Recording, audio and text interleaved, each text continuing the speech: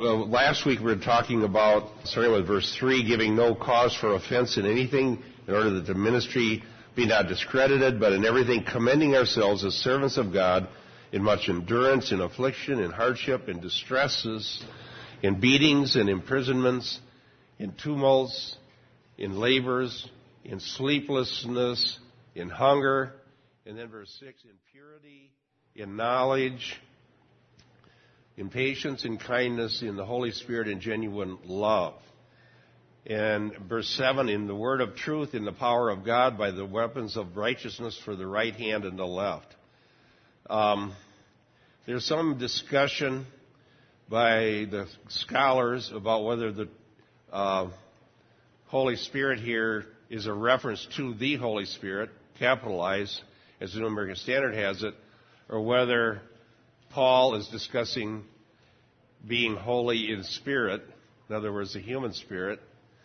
But having read the different possibilities and looked at the Greek and the context, I think that the New American Standard has it correct, because you have a sort of an inclusio.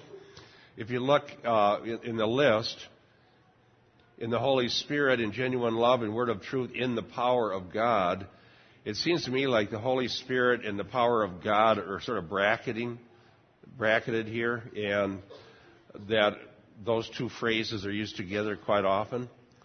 So I think the New American Standard interpreted it correctly by saying the Holy Spirit rather than having a Holy Spirit as far as your human spirit.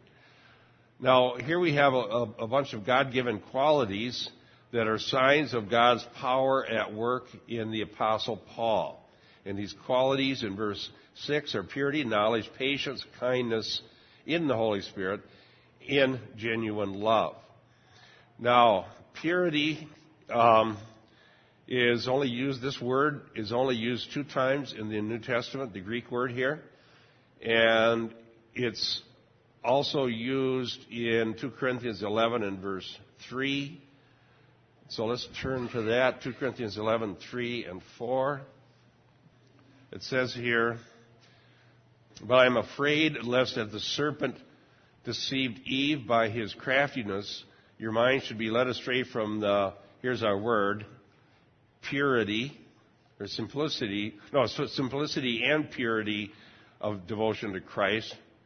This one's aplotatos, and I didn't write this one down. So I can't be sure about which one of those it is. Probably the second one, because it's translated purity again. "For if one comes and preaches another Jesus whom we have not preached, or you receive a different spirit which you have not received, or a different gospel which you have not accepted, you bear with this beautifully." He's being sarcastic here. Okay? In other words, the Corinthians are too easily deceived. And they're not, they're being led astray. They're easily led astray from the purity and simplicity or sincerity or singleness of heart in their devotion to Christ. And they're willing to listen to other gospels, even another Jesus. Did you know that the word Jesus is not unique only to, we only use it in English to refer to the Jesus of the Bible, but the word in the original was probably Joshua. It's the name Joshua, Yeshua. And there were a lot of Joshuas around when Jesus was walking the face of the earth. But because of the uniqueness of Christ in English, we just use the term Jesus. Now, but there's nothing that would stop a spirit from taking on the name Jesus. All right? And people who get into spiritism often talk to spirits that go by the name Jesus. Jose Silva, who invented Silva Mind Control, which is basically a means of gaining spirit guides. He had 2 spirit guides, a male and a female. One was Jesus and the other was Mary. So he really raised. He went right to the top. But see, this could be another Jesus. So, in our passage, then, we're concerned about purity, probably meaning integrity.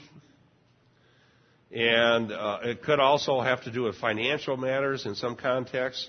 Later in 2 Corinthians 8 and 9, when Paul talks about money, he talks about the importance of money being handled in a manner that showed integrity and doing things in a way that would not bring any reproach to the gospel. And that's what Paul is talking about in all of these qualities, that he's living in a way that would not give any reproach to the gospel. And then, in knowledge here, gnose, it could mean knowledge of God. He doesn't say in the context what sort of knowledge he's talking about. Patience and kindness. And so we see the fruits of the Holy Spirit that are signs that someone is a new creation. Remember in 2 Corinthians 5 and verse 17, it says, if anyone is in Christ, they're a new creation.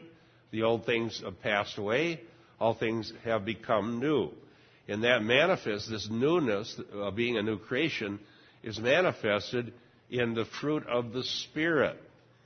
There are things that are indicative that the Holy Spirit is really at work in a person's life.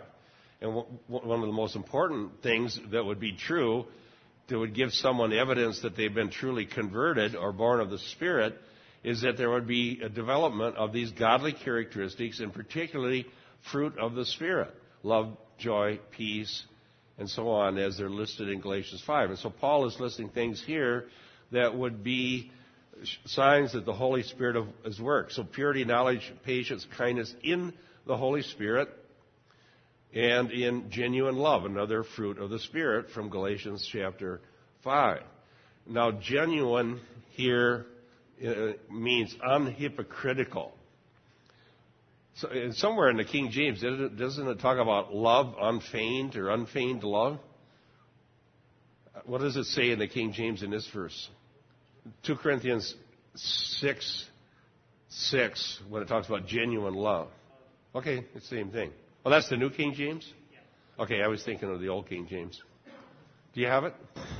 By pureness the knowledge, by long-suffering, by kindness, the Holy Ghost, by love unfeigned. Love unfeigned. I thought that. I remembered that phrase from the King James. Love unfeigned. Well, what's feigned? What's that? Fake. Yeah, fake. Pretend. So unfeigned would be not pretending. People can pretend a lot of things. The fruit of the Spirit isn't just that you always have a smile on your face like some TV preachers. Okay? The fact that somebody's always smiling isn't proof that the Holy Spirit's at work. This is more the sort of things that would happen, that as you live life day by day by day, it's what God is developing in you, developing fruit, so that you actually are a new creature, and it becomes evident that that is really the case. Robert, if you could look up Romans 12 and verse 9. Romans 12:9. Let love be without hypocrisy. Abhor what is evil. Cling to what is good. Yeah, it's the same idea of love unfeigned as King James has it. Love without hypocrisy. It's real love. Now, as you realize, the agape love in the Bible, what that would be like is, especially if you look in John, 1 John, agape love is real. Unfeigned agape love is love that takes action in certain concrete situations. It says that if you say you love God, but you hate your brother, then something's seriously wrong. And it says, do not love in word only, but in deed and in truth. So genuine love is love that takes action in concrete situations that would show that this was the real love that was poured out in our hearts by the Holy Spirit. Okay, I have some cross references. We got a lot of empty chairs, don't we? That daylight savings time is just... I think they should do it on Friday night so that the churches don't have to suffer. Yeah, let the bars suffer. Exactly. Okay. Well, let's go this way and then back this way. Romans 15:19. 15:19. Romans 15:19.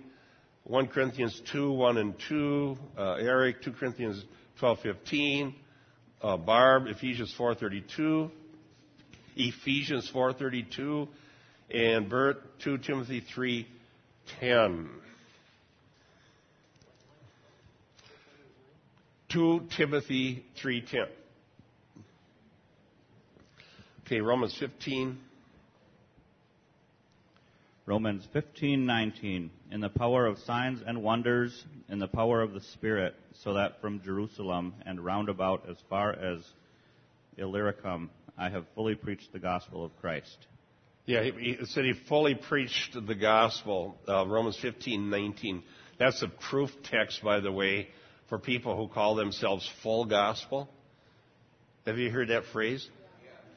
Well, it's a misinterpretation of the verse, but what some people say is that because it says in signs and wonders and throughout this area, I fully preach the gospel.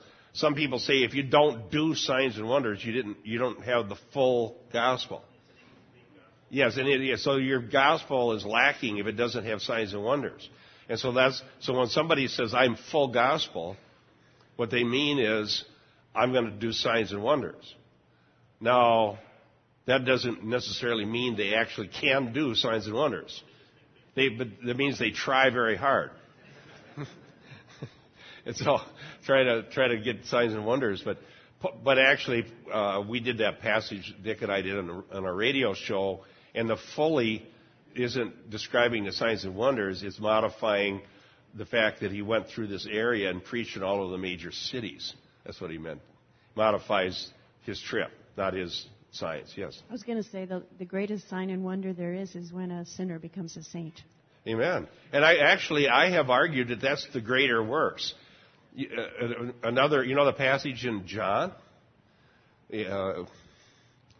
Greater works than these, what is that, 21:12 or something? That one, again, is a major proof text for the full gospel idea. And I have talked to people recently that they believe that. They believe that somehow the church has to do greater signs and wonders than Jesus did, because otherwise that verse isn't true. In spite of the fact that in 2,000 years of church history, not yet has one person done greater works than Jesus, not even close. And the greatest work that Jesus did was predicted his own resurrection from the dead, and then was raised from the dead and appeared to many witnesses. That's by far the greatest work that's ever been done by any religious person. Now, Jesus is God incarnate, ever. So if somebody literally could do greater works than Jesus, then they could claim to be the Messiah. Yeah, they could claim to be God. Yeah, they could say, well, I'm God incarnate because I'm going to predict my own resurrection from the dead like Jesus, and then pull it off, and therefore I could be the Messiah. So that's really a very absurd interpretation of that passage. And the greater works there, I wrote an article on that. You can go on cicministry.org. The fastest way to find things, we have them listed. We're working on putting subtitles, and I'm going to try to group them. And it's kind of a long-term project because there's like 100 and I don't know how many articles in there. And so if you're trying to go on our website and you want to find something, I do this myself, and I know what's on there, is I go in that little search box on the top. And don't waste time scrolling down, looking. Just go in the search box, and in that put greater works and click. And it'll bring up a list, and generally that article you're looking for will be the one on the top, and you click into it. And so there's an extended discussion, a whole article expounding that one verse, showing that the true interpretation of it is the fact that Jesus links this because I go to the Father. There's going to be something different because of what happens as he ascends, and then there's Pentecost. And then what happens is the gospel goes out to the whole world. Whereas when he was on the earth, it was a limited area and limited people that were preaching it, but the gospel spread to the whole world. And as you said, Corley, people are converted. And I believe that's the proper interpretation of the passage in John. Okay. Fully preached. Okay, 1 Corinthians 2, 1 and 2.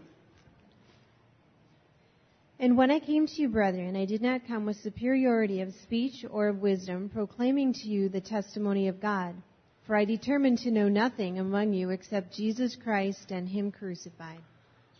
Okay, that's part of his apologetic with the Corinthians. They wanted eloquence and sophistry, and Paul had a message of the crucified Messiah.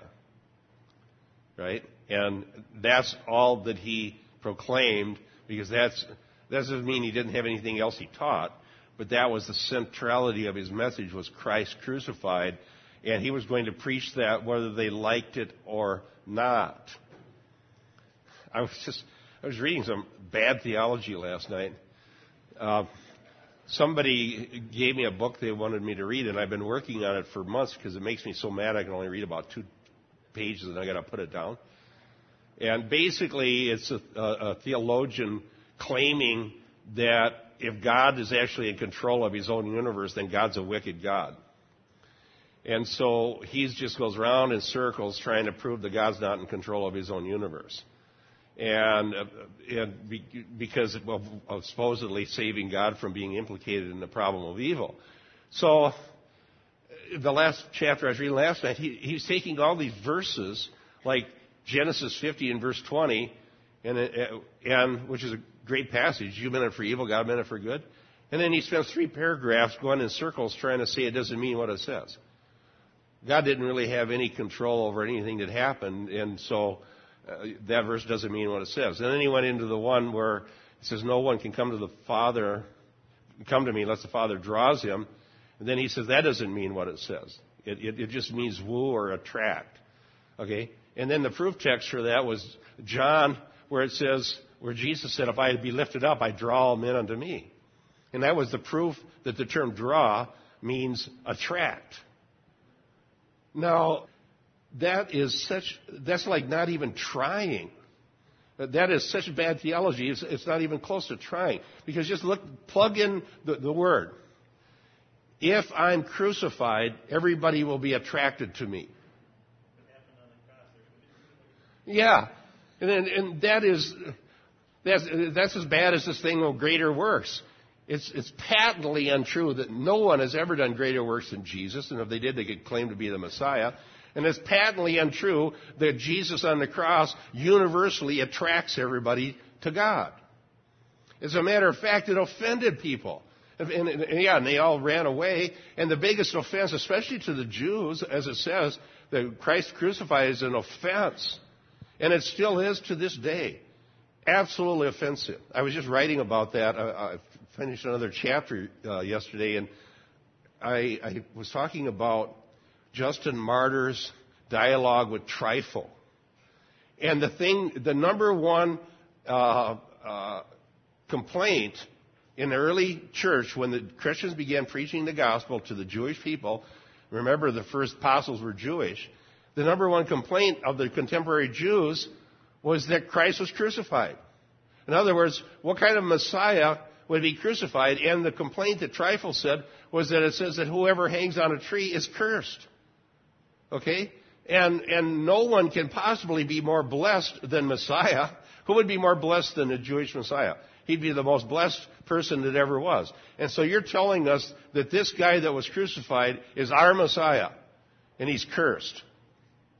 And what Justin did with it was very interesting. Justin's argument was this.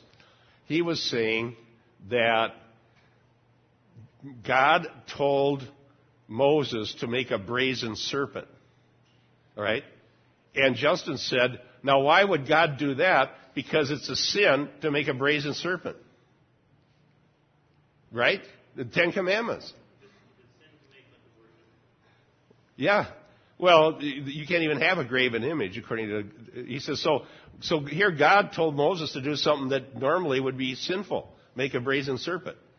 Now and then what he did was when he put it on this pole, the tree, people looked at it and they were healed. And so he said, and he's good theology, Justin Martyr said, Messiah was, remember Jesus said, as Moses lifted up the serpent, so will the Son of Man be lifted up, that Jesus bore that so that we could be saved. And so that's his argument. So my point is this. The cross doesn't universally attract all people to Jesus. It's just flat out, patently untrue. So rather than forcing an interpretation that I say is an absurd interpretation, and it makes the Bible contradict itself, because then 1 Corinthians 1 is in contradiction to John chapter 12.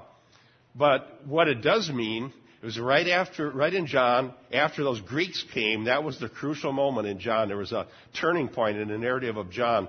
When those Greeks came looking after Jesus, that's when he started, now's the time for the Son of Man to be glorified. Now's the time the seed will fall into the ground and die. And then he says the cross, and I will draw. The word there means drag in the Greek, all men to me. Meaning all those who are saved will be saved through the cross. And that's how God will bring them. And effectually bring them, not just make Jesus look attractive. Because the fact is, if Jesus would have avoided the cross, he would have been very attractive. Remember Palm Sunday? Before the cross? They were saying, Hosanna, Hosanna, blessed he who comes in the name of the Lord. And then what happened after that? They killed him. And then they rejected him. So, we should always do our best to understand what every passage says, not twist it because there's certain theology we want to get away from. We need to have the Bible give us a theology, not take our theology and use it to distort the Bible. All right. Good lesson in life, by the way. No extra charge. 2 Corinthians 12:15. Okay, that's it. Yeah. I will most gladly spend and be expended for your souls. If I love you more, am I to be loved less? Yeah, Paul's amazing willingness to lay down his life. And the Corinthians kept mistreating him. I was thinking about that. Remember last week I cited a passage in Acts as part of my application where it said where the Lord himself appeared to Paul and told him to stay in Corinth because the Lord said, I have many people in this city. Remember that passage? I was thinking about that, and I didn't mention this in my sermon, but in the context of our study here in Corinthians. Because the thing that seems so strange as you study 1 Corinthians and then 2 Corinthians, and you piece together what's going on, is why did Paul keep working with these people? In other words, you would think that the way they treated him, he would just wash his hands of Corinth and go somewhere else. He did that with the Galatians. He said, anathema to you Galatians. You listened to a different gospel, and he rebuked them and didn't even thank God for them. It's one of the few churches Paul didn't thank God for was the one in Galatia because he was so angry that they went back into legalism. Now, but he stuck with the Corinthians. And here's my thought I had when I was looking at that last week.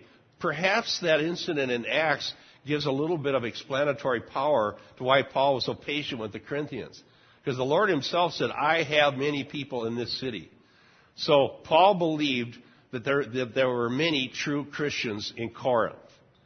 Because the Lord told him there was. And he was willing to be patient. And he said, I'll be expended for you. Even though the more I love you, the less you love me. That's how committed Paul was to the church in Corinth. And so I just thought about that, and I wanted to share it with Sunday school class because we've been studying Paul's relationship to the Corinthians. So he believed they were really Christians, so he's willing to lay down his life for them because they were the Lord's flock, even though in some cases it's hard to imagine because they were so, the way they were, bad. Okay, Ephesians 4:32. Be kind and compassionate to one another, forgiving each other, just as in Christ God forgave you. Okay, so there's one of those one another passages. Be kind and compassionate to one another. And then 2 Timothy 3:10, Bert. But you followed my teaching, conduct, purpose, faith, patience, love, perseverance, persecutions and sufferings, such as happened to me at Antioch and Iconium and at Lystra. What persecutions I endured, and out of them all the Lord delivered me. Amen.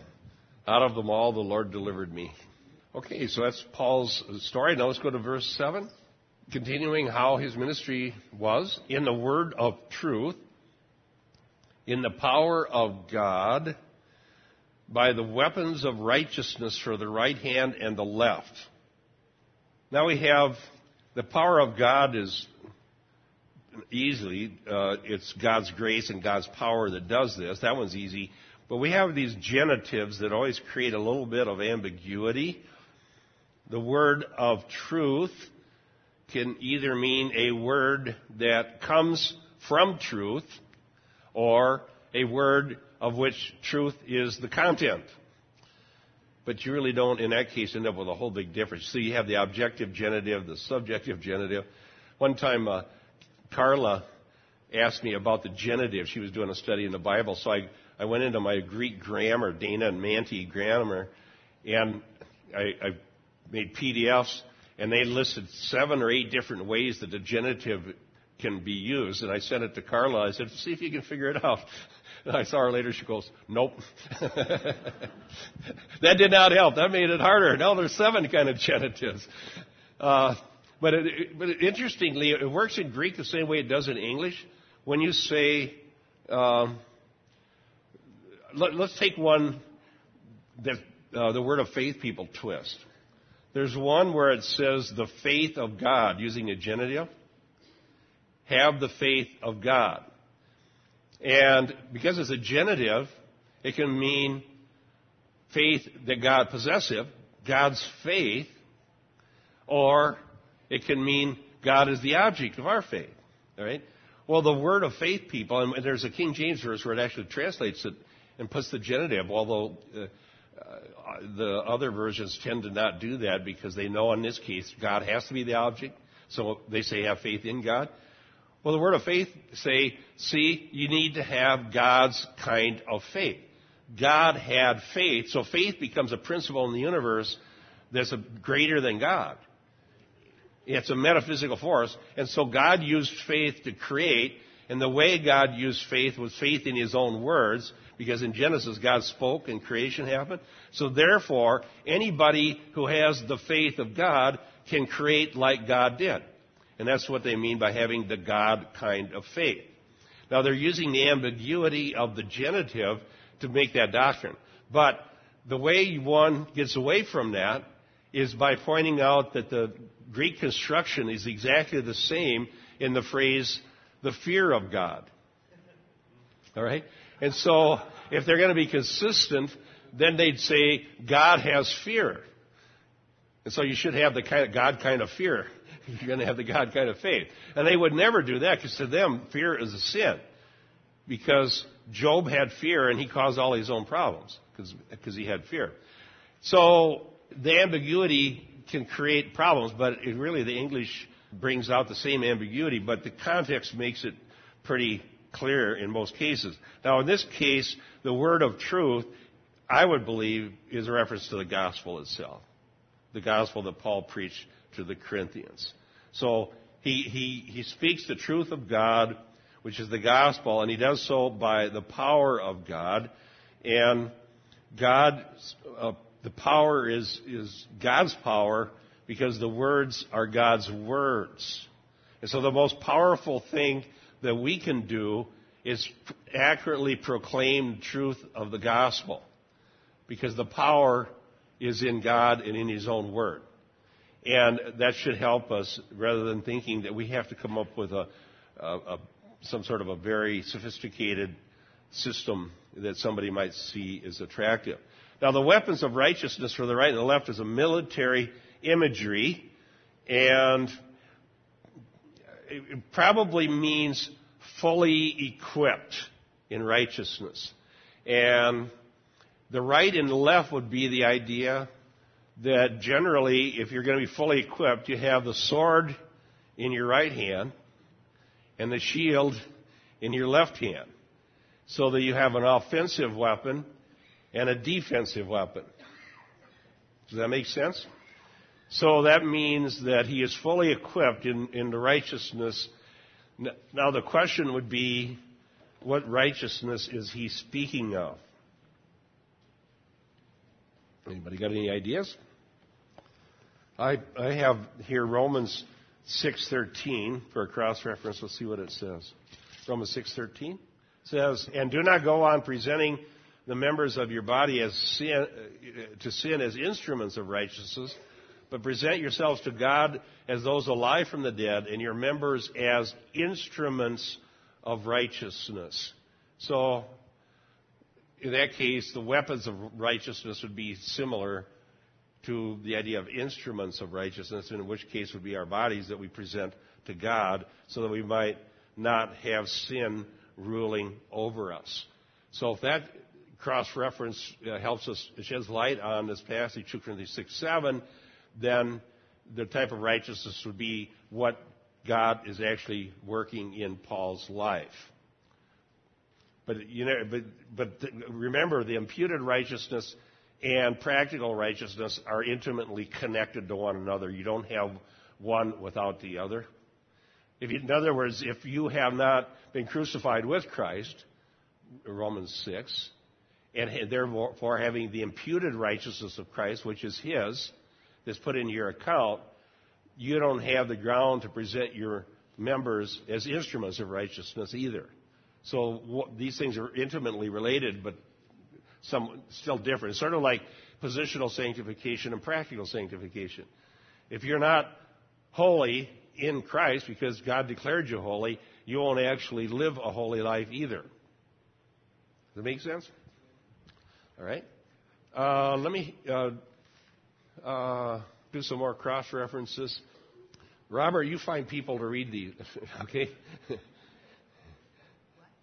The first one, is Isaiah 59:17, and then you're going to go that way, then we'll go to Keith. 2 Corinthians 10:4 and 5, and all the way over here to Larry, Ephesians 6:13 and 14. Okay, the first one is Isaiah 59:17. For he put on the righteousness as a breastplate, and a helmet of salvation upon his head, and he put on the garments of vengeance for clothing, and was clad with zeal as a cloak. Yeah, that military imagery comes from Isaiah 59, and Paul picks that up also in Ephesians 6. Okay, the military imagery. And it's interesting that the armor that we have is all related to the gospel. The helmet of salvation. What was it? The belt was truth, was it? Breastplate was righteousness. So it's all gospel. The gospel is our protection. And the more gospel-oriented we are, the better off we are as far as being protected and equipped. I have a quote of this Garland. He says this: the following reference to the power of God reveals that he's thinking in terms of some divine force working in his life and ministry. The Spirit fosters these virtues, and they are evidence of his indwelling presence. Walking in the Spirit is the foremost requirement for effective ministry that will not be discredited before God, and is a mandatory credential of ministerial character. Interesting. Walking in the Spirit is the foremost requirement. I was on the radio being interviewed by Brandon House on Thursday. And one of the things he was asking me about was an article that I wrote for his ministry, Christian Worldview Network, about why certain churches were hiring pastors and giving them big money, even after they'd had numerous scandals and moral failings and so on. And so I wrote an article about that, and my claim in the article was that reveals that we have a worldly idea about what leadership means. In other words, we're looking for that all-star, the person that has all of these talents like you would have in a CEO. And the reason baseball stars and basketball stars and CEOs and Hollywood movie stars get paid a lot of money is because there aren't very many people. There aren't enough people with that kind of talent to go around. And so if you want somebody with, like in the top 1/2 of 1 percentile of persons with talent that's able to do certain jobs, that's what you got to pay them. Okay? So if you want A-Rod playing third base, you got to give him $25 million a year, because that's what A-Rod gets. Now, I'm not saying that I think that's a good idea, but it's just the way it is. Now, take that mentality and transfer it into the church, and you get the idea that if I'm going to have a Joel Osteen, he's the movie star. Okay, and I'm not saying he's had moral failures. I've never heard of any. But I read some articles about pastors that had done terribly wicked things, and then they bring them back into the church, and everybody says that's just fine, because they're looking for that talent. Now, what I was saying to Brandon is that the reason that we're having so much problems in the church today is that we've got the idea of credentials wrong. In other words, the qualities that we're looking for are the wrong qualities. And I agree with Garland. What we should look for elders and pastors is people, and anybody in the ministry, is people who walk in the Spirit. Now, what does that mean? Well, it means that, for one thing, you're crucified with Christ, all right? You have the imputed righteousness of Christ, not your own, and that you show a dependence upon God for everything that you do. And that comes evident in how you spend your time and whether you're under the means of grace. Yes? I think that concept, the charismatics would agree they want to have a leader that walks in the Spirit, but their whole concept of what walking in the Spirit means is non-objective. You should probably live a pretty good life, but you need to have an anointing that you can do mighty works. And their walking in the Spirit would be whoever does the greatest miracles is the one who's most anointed walking in the Spirit. And what we would take that to mean would go back to 1 John 4, where you know what the Spirit of God is, who's walking in the Spirit by their confession, because the Spirit that's from God confesses Jesus Christ come in the flesh and preaches a gospel message and preaches about the forgiveness of sins, and his life is evidence that the forgiveness of sins is operating there because he's not sinning, not in the way he's not participating in practicing sin, and that would be walking in the Spirit according to our definition. Yeah, remember that one sermon that I did, Faith at Risk, about how to detect a true work of the Spirit? There's verse after verse after verse after verse that says that you confess Christ. And so a person walking in the Spirit would be continually depending on God, preaching the gospel, confessing Christ, and sitting under the means of grace. Ryan wrote an article about walking in the Spirit that had to do with the means of grace. So I'm agreeing with Garland. Walking in the Spirit is the foremost requirement for effective ministry that will not be discredited before God, and is a mandatory credential of ministerial character. And somebody, by the way, came in, and I was talking with a couple that wanted to tell the story about how their church met total demise. It actually ended up just closing its doors. And they didn't tell me all the details, but they said, the obvious problem was the leadership was just wrong and doing bad things and wrong things and mistreating people and being abusive. And the thing finally just folded. Well, see, Paul was the opposite. He said, I'm willing to love you and lay down my life and be expended for your sakes, even if the result is I'm not loved back. Now, I read that verse once when I was getting really discouraged about the ministry, and I ran across that verse, and I didn't immediately get encouraged.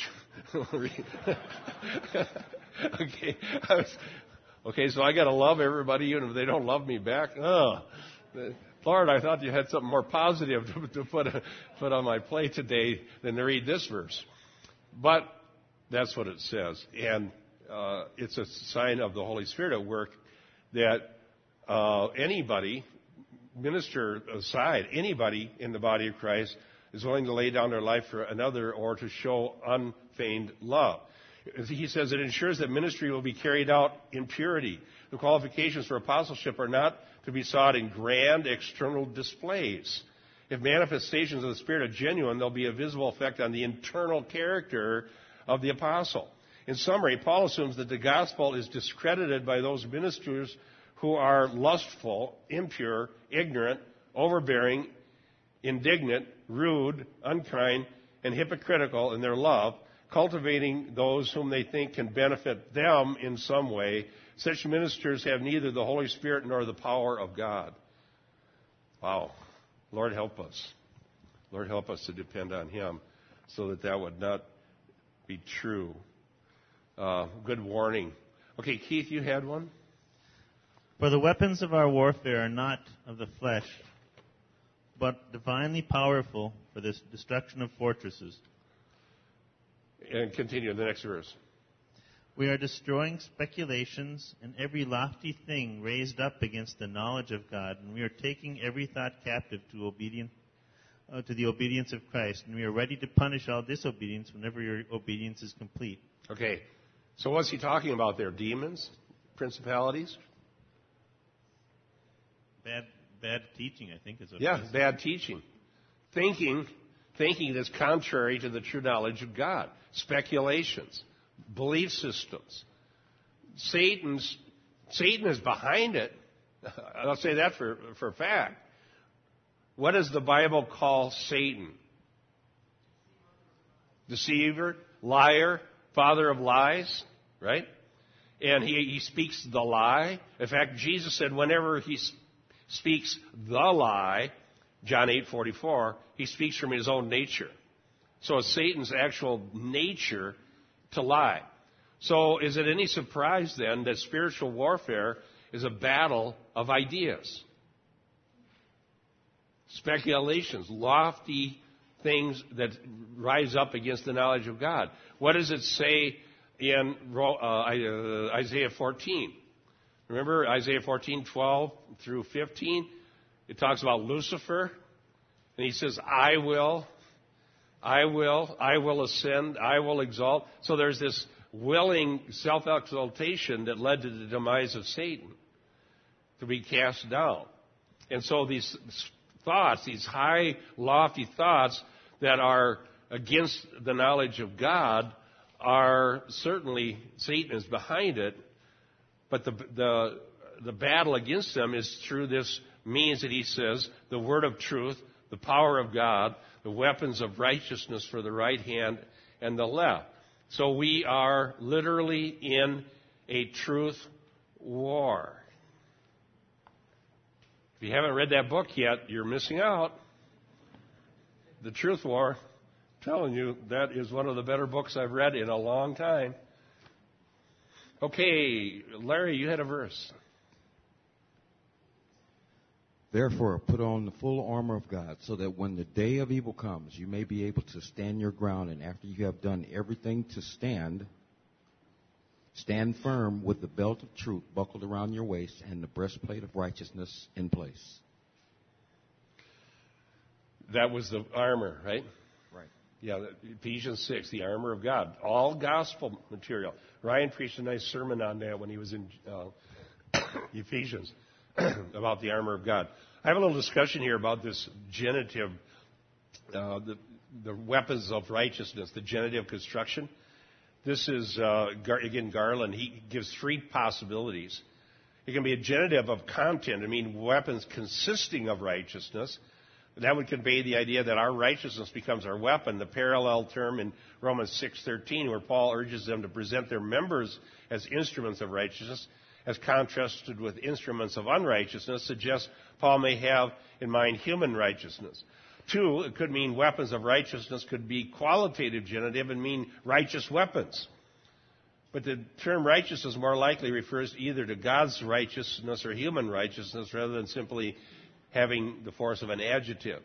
Third, finally, weapons of righteousness could be a subjective genitive and mean weapons provided by righteousness. And this last option understands the righteousness to be God's, and he says is the best interpretation. So that's what this scholar thinks. It's God's righteousness, and that provides weapons. Paul has just referred to the power of God, and the righteousness of God is far more potent as a weapon than human moral qualities. Yeah, he makes a good point. I can be wrong. So that's why you should study. Yes. Years and years ago, I finally asked a Sunday school class, what's the meaning of the word righteousness? Okay. And nobody knew. Really? They had some hints, but they weren't sure. I looked it up in the dictionary right there, and it said quality of rightness. Okay. And I would interject quality of godly rightness. Right. And my Bible says righteousness is justice and judgment. Yeah, actually, the term righteousness and justice, I believe, are the same, depending on the context. And one way I like to understand it is when it talks about what God does for us, God's righteousness, is right standing before God. Okay? So when we're talking about imputed righteousness, the idea is right standing before God. That was the big battle in Luther's life that finally led to his conversion, was because he could not understand how his sinfulness was so awful in his own heart and mind that he could not find any right standing before God, and he tried everything the Catholic Church had to offer, and he was still tormented by the idea of God's justice. And then he found Romans. And Luther saw the passage in Romans 1 about the just shall live by faith, and that he realized that this was God's righteousness that was given to him through the gospel. That, dear ones, started the Reformation. And the sad thing that's going on, if we think about reformations, there are three reformations, or there's three movements in the church today that are advertising themselves as reformations. Three movements. The purpose-driven movement, the New Apostolic Reformation, and the Emergent. They have a big emergent website that's called Reformation, something or another. Not one of those movements is concerned to preach justification by faith. They may say they believe in it, but it's not important enough that it gets any pulpit time. Yeah, so I call them not reformations, but repudiations. So I think that the first Reformation is the last one that we needed. As far as if we're going to have another one, we should just be going back to that, justification by faith. Because in the end, oh yes, Rick. By the way, that clock died, so we're going by this one. This is the game clock now. Just circling back to the whole concept of a church shutting up its doors and whatnot, there's a mega church that has had a wildly successful Easter production, and where they have the crucifixion of Christ depicted in a drama. And this particular church, member after member after member, keep coming up to the elders and the pastors and saying, you know, you guys continue to support this unbiblical doctrine that they're practicing kind of in the back rooms. Well, this year they have 12,000 seats available for this production, and they sell for $15 a pop or $10 a pop, but they've only sold 800 out of the 12,000 seats. And in prior years they've done even more shows. Instead of, they've done like probably 20,000 seats, but now they've only sold 800. And so now they bang their heads together and they said, well, fine, we'll just give it away for free. So, but I mean, this is an example of something that used to just draw thousands and thousands of people, and now all of a sudden they've only sold 800 tickets this year. That's odd. Well, the gospel is everything. If we have the gospel, we've got what we need. And the older I get, the more simple it all seems. It all boils down to the fact that Jesus Christ died for sins. And once for all, the just for the unjust, in order to bring us to God.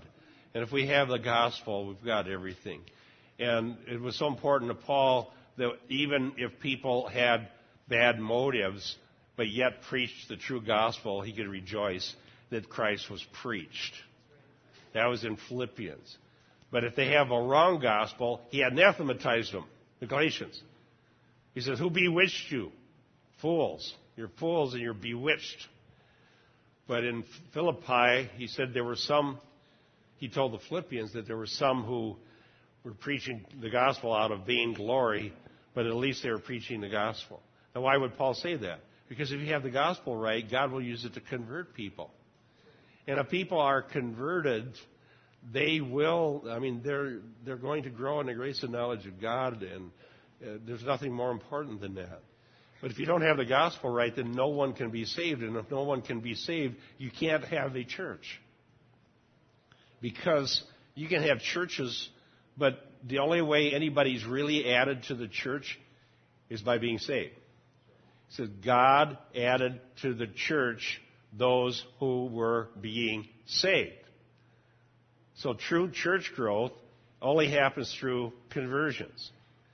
And when God adds people to the church, they are permanently in the church, whether they come to one particular fellowship or another, because they're part of the church universal. So I got about 3 minutes. Anybody got a quick question? Did I teach that well? Larry.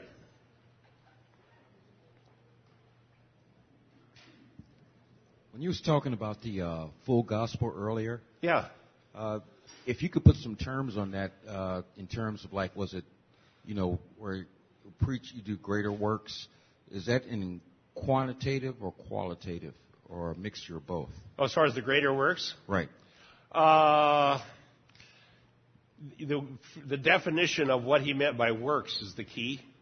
Okay, and what the greater works is, I'm claiming that it's the proclamation of the gospel is done by the entire church throughout the church age, because that's how God is building his church. Jesus Christ is the head of the church. He died for sins. He ascended into heaven. He sits at the right hand of God, ruling. All right? And so when we proclaim the gospel, that's what is adding the members of the church to God's work of grace. It saves people. So that's the greater works that he meant in that one passage. Now, the full gospel idea is, depending on what they want to say, now it's used by different people. Some people say if you don't have signs and wonders, you don't have the full gospel. Others say that if you don't have Latter-day apostles and prophets, you don't have the full gospel. Okay? They're claiming that people like me that just preach the gospel are truncated and deficient. So that's what they mean when they say full gospel. So I would never use that term to describe myself, because it's been poisoned. Well, I heard it, but I never understood what it meant. Yeah. And when you said greater works, I was thinking, and tell me if this is wrong or not, but because Christ was limited to that one area, right. Greater works in terms of quantitative would go out, would be greater in numbers and greater in coverage. Yeah, and greater in the number of people. Going to the Gentiles, he just went to the house of Lashiv, the house of Israel. Ideas like that. That's how I believe that verse should be properly interpreted. Now, that clock doesn't mean anything. So, it's 9 according to my... No, mine's wrong too. Okay, we're going to just make a decree that it's 10:02, and we'll see you upstairs at 10:30.